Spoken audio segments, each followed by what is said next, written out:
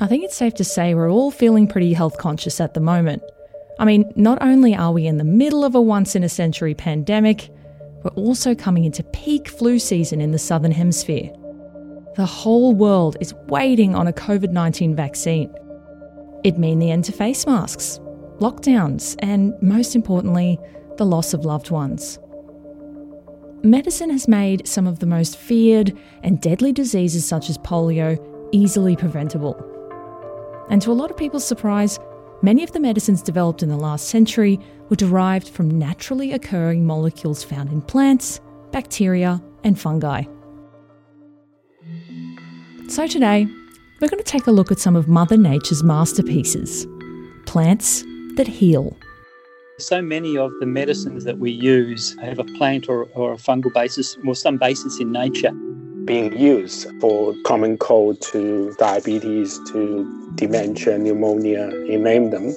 I've studied hundreds of different medicinal plants and none of them can hold a candle to cannabis. In this episode, we're going to take a look at both the history and the latest developments in traditional Chinese herbal medicine, cannabis research, and you'll get some tips for growing your very own plants that heal at home.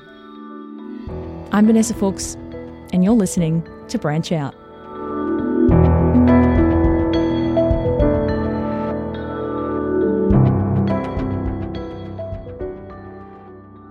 At the first hint of a sore, scratchy throat, many of us know to curl up on the couch with fresh ginger and lemon tea with a dash of honey to sweeten the deal. Now, the Aussie bush is filled with an array of plants that have powerful healing properties. Some of the most commonly used chemicals that are extracted from Australian plants are things like eucalyptus oil and tea tree oil, lemon myrtle oil, all of these things that have quite an interesting history of the way in which they've been used, but are suddenly coming back into favour. That's Dr. Brett Summerall. He's Director Research and Chief Botanist at the new Australian Institute of Botanical Science, and he's based at the Royal Botanic Gardens, Sydney. So things like eucalyptus oil can be quite antimicrobial, and people have started now to think about the benefit of using chemicals like these, which have this benefit of being antimicrobial or working in a topical location like that. Yeah, eucalypts are a powerful homegrown Aussie gem that could come in handy with solving one of the world's looming health disasters. As we get into the problems of things like antibiotic resistance, particularly in terms of those antibiotic-resistant microorganisms, bacteria and the like that are developing, and the ability to use chemicals like these as effectively a biocide in that sort of scenario. So we're starting to see different uses. So we might have just thought that eucalyptus oil is just a nice thing to give you that eucalyptus smell or scent when you're cleaning things or whatever, but it's starting to have a really interesting use in those sort of fields. Botany is one of the oldest branches of science, and still to this day, it's all about discovering, describing, and documenting new species of plant life. And for Brett, it's also a great opportunity to get out of the office. It's the absolute best part of what I've chosen to do, is to get into the bush and to be able to explore all of the wonderful diversity of unique ecosystems that occur in Australia. So we've collected things from eucalypts eking a living out in the deserts through to species in rainforests, in the alpine country, all over Australia. The overwhelming majority of Australia's flora is found nowhere else on the planet. There's about 20,000 vascular plant species. These are your flowering plants, trees, grasses and vines. About 14,000 non-vascular plant species like algae, 250,000 species of fungi, and over 3,000 species of lichens. And there's still a decent chunk of them waiting to be formally described and documented. And every field trip is a chance to find more. One of the things that we do is to go out there and to do surveys of various areas to understand what's flowering, what's growing, what's there, but also document the species that are there. Observe any changes, which is critically important now that we're going through this period of dramatic climatic change as a result of a changing climate. So it's a component of all of those things added together to better understand what's happening in the environment, or better understand what's happening with our flora, so that we can better manage it, better protect it, and better understand what might be out there. Now, any one of those undocumented species comes with the opportunity for potential medicinal properties to be identified and utilised to save lives. But formally describing a new species is a long and complicated process. It's often said that a week out in the field gives you a year or two's work afterwards. When you go out in the field, straight away you may be able to say, this particular species looks quite weird, or it's a bit strange, it's different from what I was expecting to see, or it's just, hell, this is just really weird.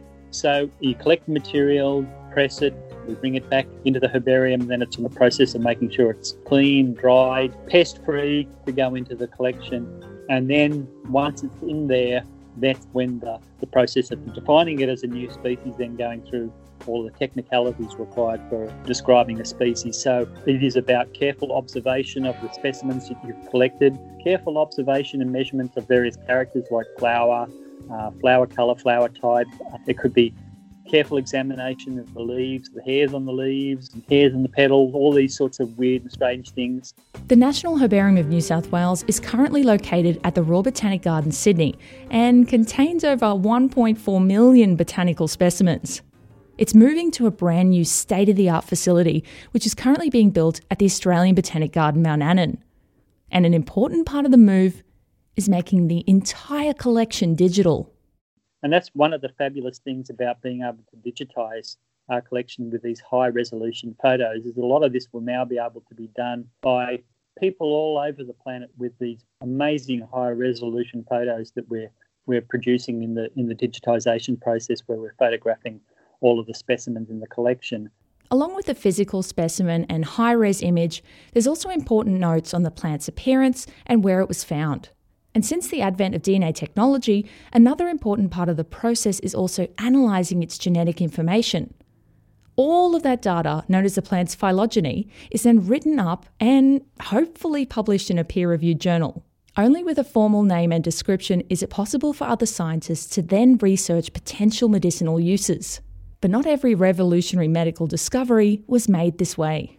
I think the story of penicillin and the way that Florey and the like were working on penicillin in World War II, and the impact that it had so quickly in terms of saving people's lives at that time is just an amazing outcome, and just highlights the importance of the serendipity of making an observation about this particular fungus was stopping the growth of bacteria around it on a contaminated plate, and then going from that to isolating the chemical that was involved and production of that in order to be able to save people's lives is wonderful. But the pharmaceutical industry has moved far beyond accidentally noticing some bacteria on an agar plate. Today's modern techniques and synthetic chemistry advancements have made behemoths of pharmaceutical companies. Some might say it's also come at a cost due to our over-reliance on prescription drugs. But there are traditional medicine systems that still retain their ancient wisdom today. And they are ancient. It varies. I mean, different people say different things, and some people said more than 5,000 years old, and some people said more than 3,500 years old. That's Professor Dennis Chang. He's a professor of pharmacology at the Nickham Health Research Institute at Western Sydney Uni.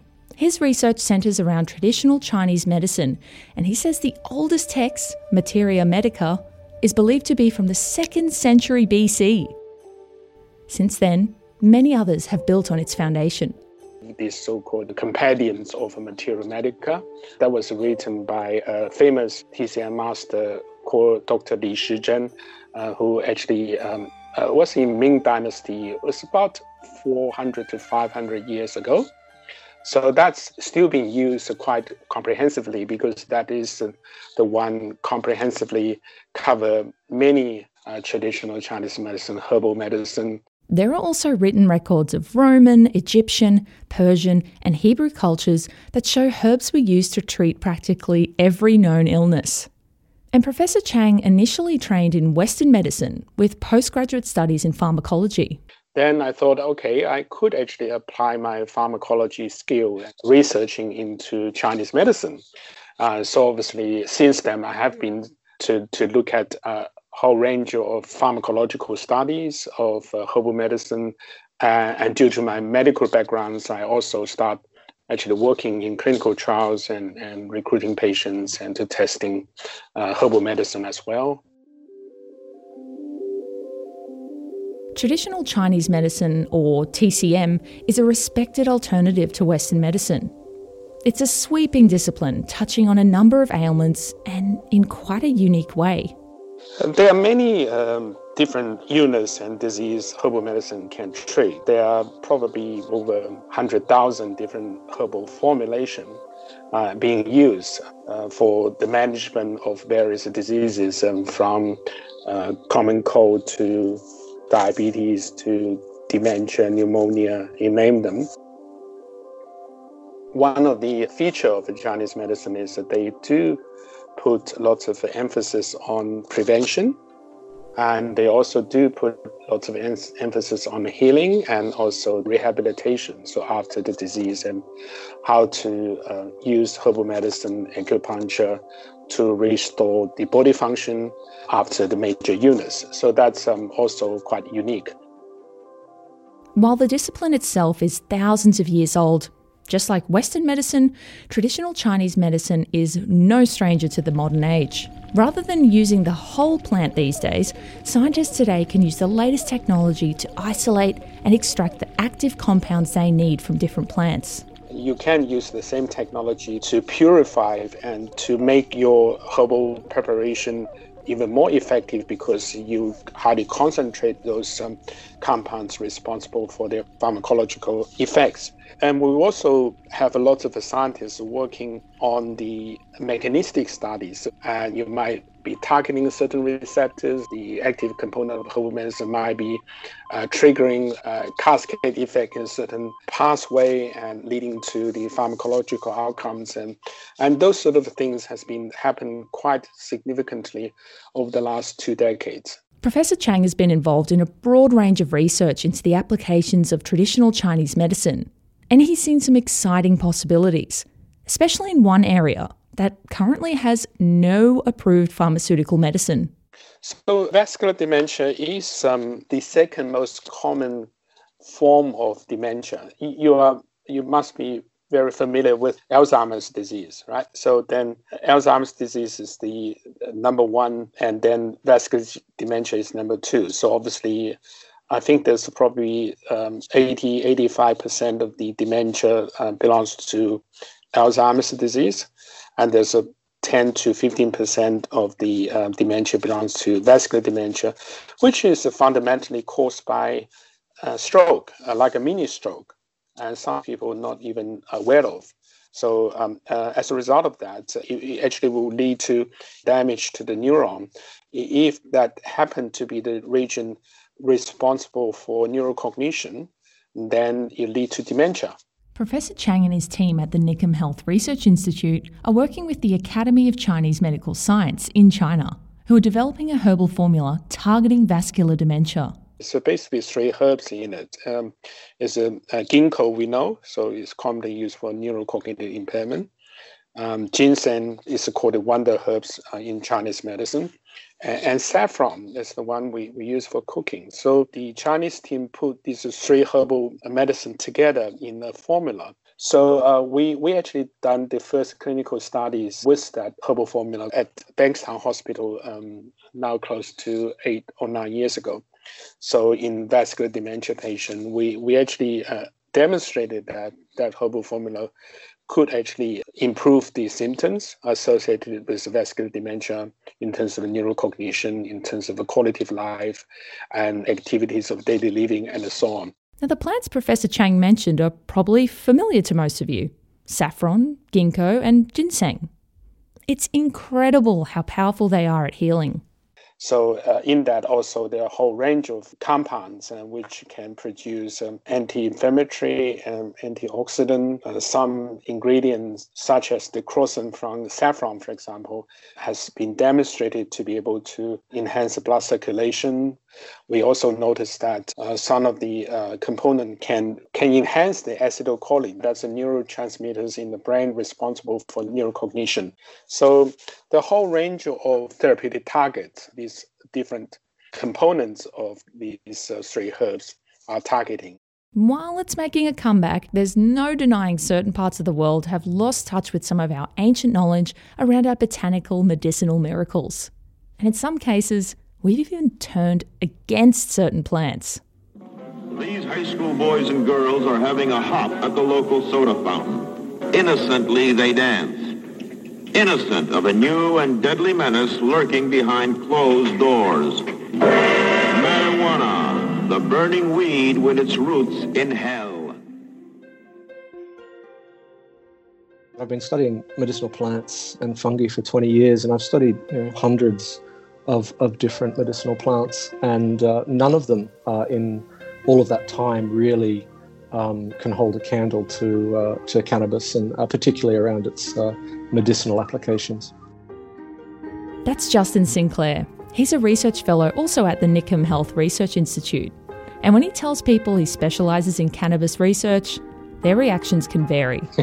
Yeah, look, I get a full spectrum of responses from encouragement and support, particularly from a lot of the patients that are out there, to some who are more conservative and perhaps think I'm a little bit crazy. So it's the full spectrum of reactions, and it's still regrettably rather stigmatized in society today, and I enjoy the opportunity to speak, particularly from an educational perspective, to try and right some of those or correct some of those inconsistencies. That prejudice against cannabis is relatively recent. The clip we played before is from a 1936 movie called Reefer Madness. It was part of a massive campaign by the US Drug Law Enforcement Agency, and it was spearheaded by Harry Anslinger. So we all know that alcohol prohibition in the US and around the world didn't really do too well, as it seems prohibition for many other things hasn't as well. And so he and his department set about, I guess, trying to find something new to target. So that current stigma that is still associated with cannabis was largely the brainchild of Mr. Anslinger in a propaganda campaign, which was known as Reefer Madness. And it wasn't, unfortunately, based on any type of evidence-based science at the time. Violence, murder, suicide. Not based on science or, indeed, human history. Much like the plants used in traditional Chinese herbal medicine, the use of cannabis dates back a long way. It bridges so many different cultures. One of the first recorded writings that involved cannabis was actually based out of China, and that was in the Shennong Pensao Qing, and I apologize profusely to any native speakers for my butchering of that term, but it was used then for appetite stimulation, which might actually be the first recorded documentation of it being, the munchies. Based on genetics and ethnobotany, most scholars say cannabis originated in Central Asia. So around the Kazakhstan, Pakistan, the Hindu Kush region. But once the value of this incredible little plant was discovered, it spread across the world. The reality is that these seeds would have been traded quite heavily with different peoples in the region, and traded heavily along the Silk Road. And that's largely why we see cannabis is found in every single country on the planet that is actually capable of sustaining plant life. So I think Antarctica and the Arctic Circle are the only areas that we don't find cannabis because it was so valued by those people. So wherever they traveled, they took it with them because it was such a staple, and they were so reliant upon it. So what else was this plant used for? Well, it seems like there isn't much it can't do, or a culture that hasn't used it. It's very likely that cannabis use predated writing in our human evolution. China was one of the first ones. It was used in Egypt around 2350 BCE. It's been documented in Assyria, where it was known as azalu. It was useful for grief. It's been used in India for anxiety. It was documented in the Hebrew tradition, where it was known as the aromatic cane. I think it was called kana bosem back in that language. It's been documented in Persia, Greece. Dioscorides wrote about it, so maybe even being useful for things like arthritis. It was used in Rome. Claudius Galenus or Galen described it as a narcotic agent across so many different cultures around the world. And then just suddenly it stopped. We unfortunately lost essentially, 70 to 80 years of continued research into this plant, and we've got a lot of catching up to do. Thankfully, Justin and other researchers like him are pursuing that catch-up right now. In some ways, we're rediscovering on a scientific level what those ancient cultures had learned after millennia of trial and error. But the early signs are incredibly exciting, and new areas of treatment are emerging. One of my main research areas is investigating medicinal cannabis for endometriosis, which is a condition that impacts around, I think it's 730,000 Australian women and around 176 million women worldwide estimated. And it causes chronic pain, infertility, painful sex, gastrointestinal problems, poor mental health, and dramatically, because of all of these things, obviously impacts women's ability to work and study. So that's one area. We're also conducting research into cannabis for primary dysmenorrhea or period pain, medicinal cannabis in dementia, and we're also looking into clinical trials for post-traumatic stress disorder. Science has revealed just how amazing the body's interaction with cannabis is. I mean, we have these inbuilt receptors custom made to interact with the chemicals found in cannabis. In fact, we produce our own cannabinoids, called endocannabinoids, and we're just starting to understand this part of the body. And Justin is super excited. The greatest potential that I see is that many of the diseases that are currently in the medical literature, there are so many that we do not know the cause and we do not know how it actually affects the body. And so I strongly feel that researching the endocannabinoid system will change our understanding of how many diseases or how diseases affect the body and opening up new treatment options. And I think many people may not know this, but there are particularly conditions such as the autoimmune diseases, of which I believe there are roughly around over 60.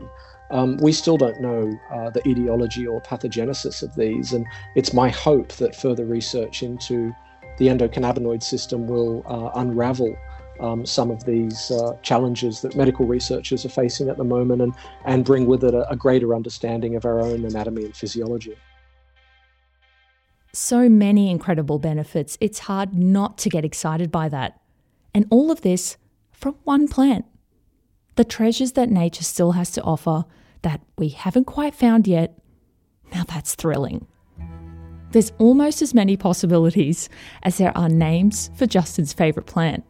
For starters, there's only one botanically correct term for the genus, of course, which is cannabis, but there are so many different slang terms. Marijuana, Mary Jane, the devil's lettuce, reefer, grass, weed, pot, dope, ganja and chiba.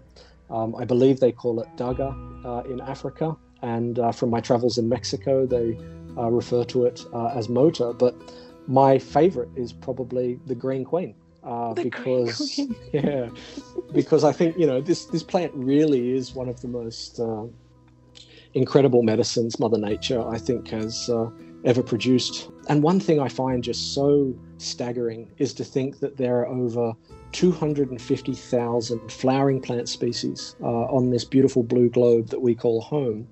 And we've perhaps only studied 20,000 of them in depth for their medicinal virtue. I mean, who knows what others are awaiting discovery in an Australian tropical rainforest or on a Madagascan plateau, and how they might change patients' lives around the world.